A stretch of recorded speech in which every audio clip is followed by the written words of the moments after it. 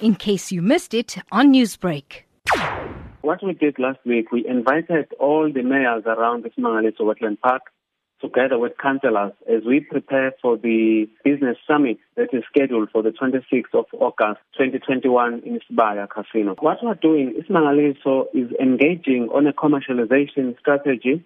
We want to move away from a process where we depend to government for our survival to a state where we are self-sustainable.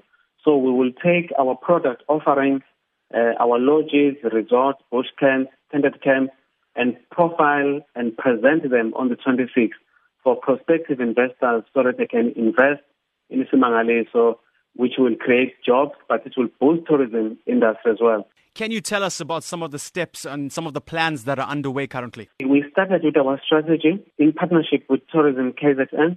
We appointed a service provider who was going site by site, profiling each site and giving details of each site so that the investor can have a clear picture of what he's able to lease or buy. After the board have approved the strategy, what we have done now, we're doing a digital content which will work as a teaser on the 26th. So that even if you have never seen a diving concession or a game drive, you will be able to see digitally what we're talking about.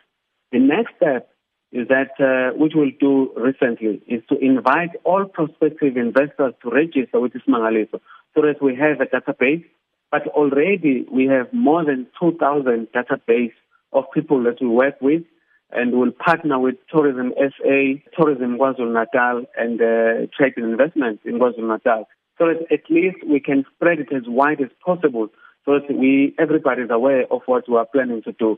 Of course, this is a long-term plan, Mr. Ngubane, but if we do take a look into the future, into the coming months, the coming years, what can South Africans expect in terms of new features and new developments? I always say Isimangaliso is like a sleeping giant. Now is the time for the giant to wake up and showcase and use the world as the stage. It's not by mistake that a few months ago, all the traveling agents in the world, in England, they voted Isimangaliso as one of the top 8 destinations in the globe. Nelson Mandela once said, the Wetland Park must be the only place on the globe where the oldest land mammal, the rhinoceros, and the world's biggest terrestrial mammal, the elephant, share an ecosystem with the world's oldest fish, the coelacanth, and the world's biggest marine mammal, the whale. So I invite every South African to come here and relax and offload the stress from pandemic. Thank you very much.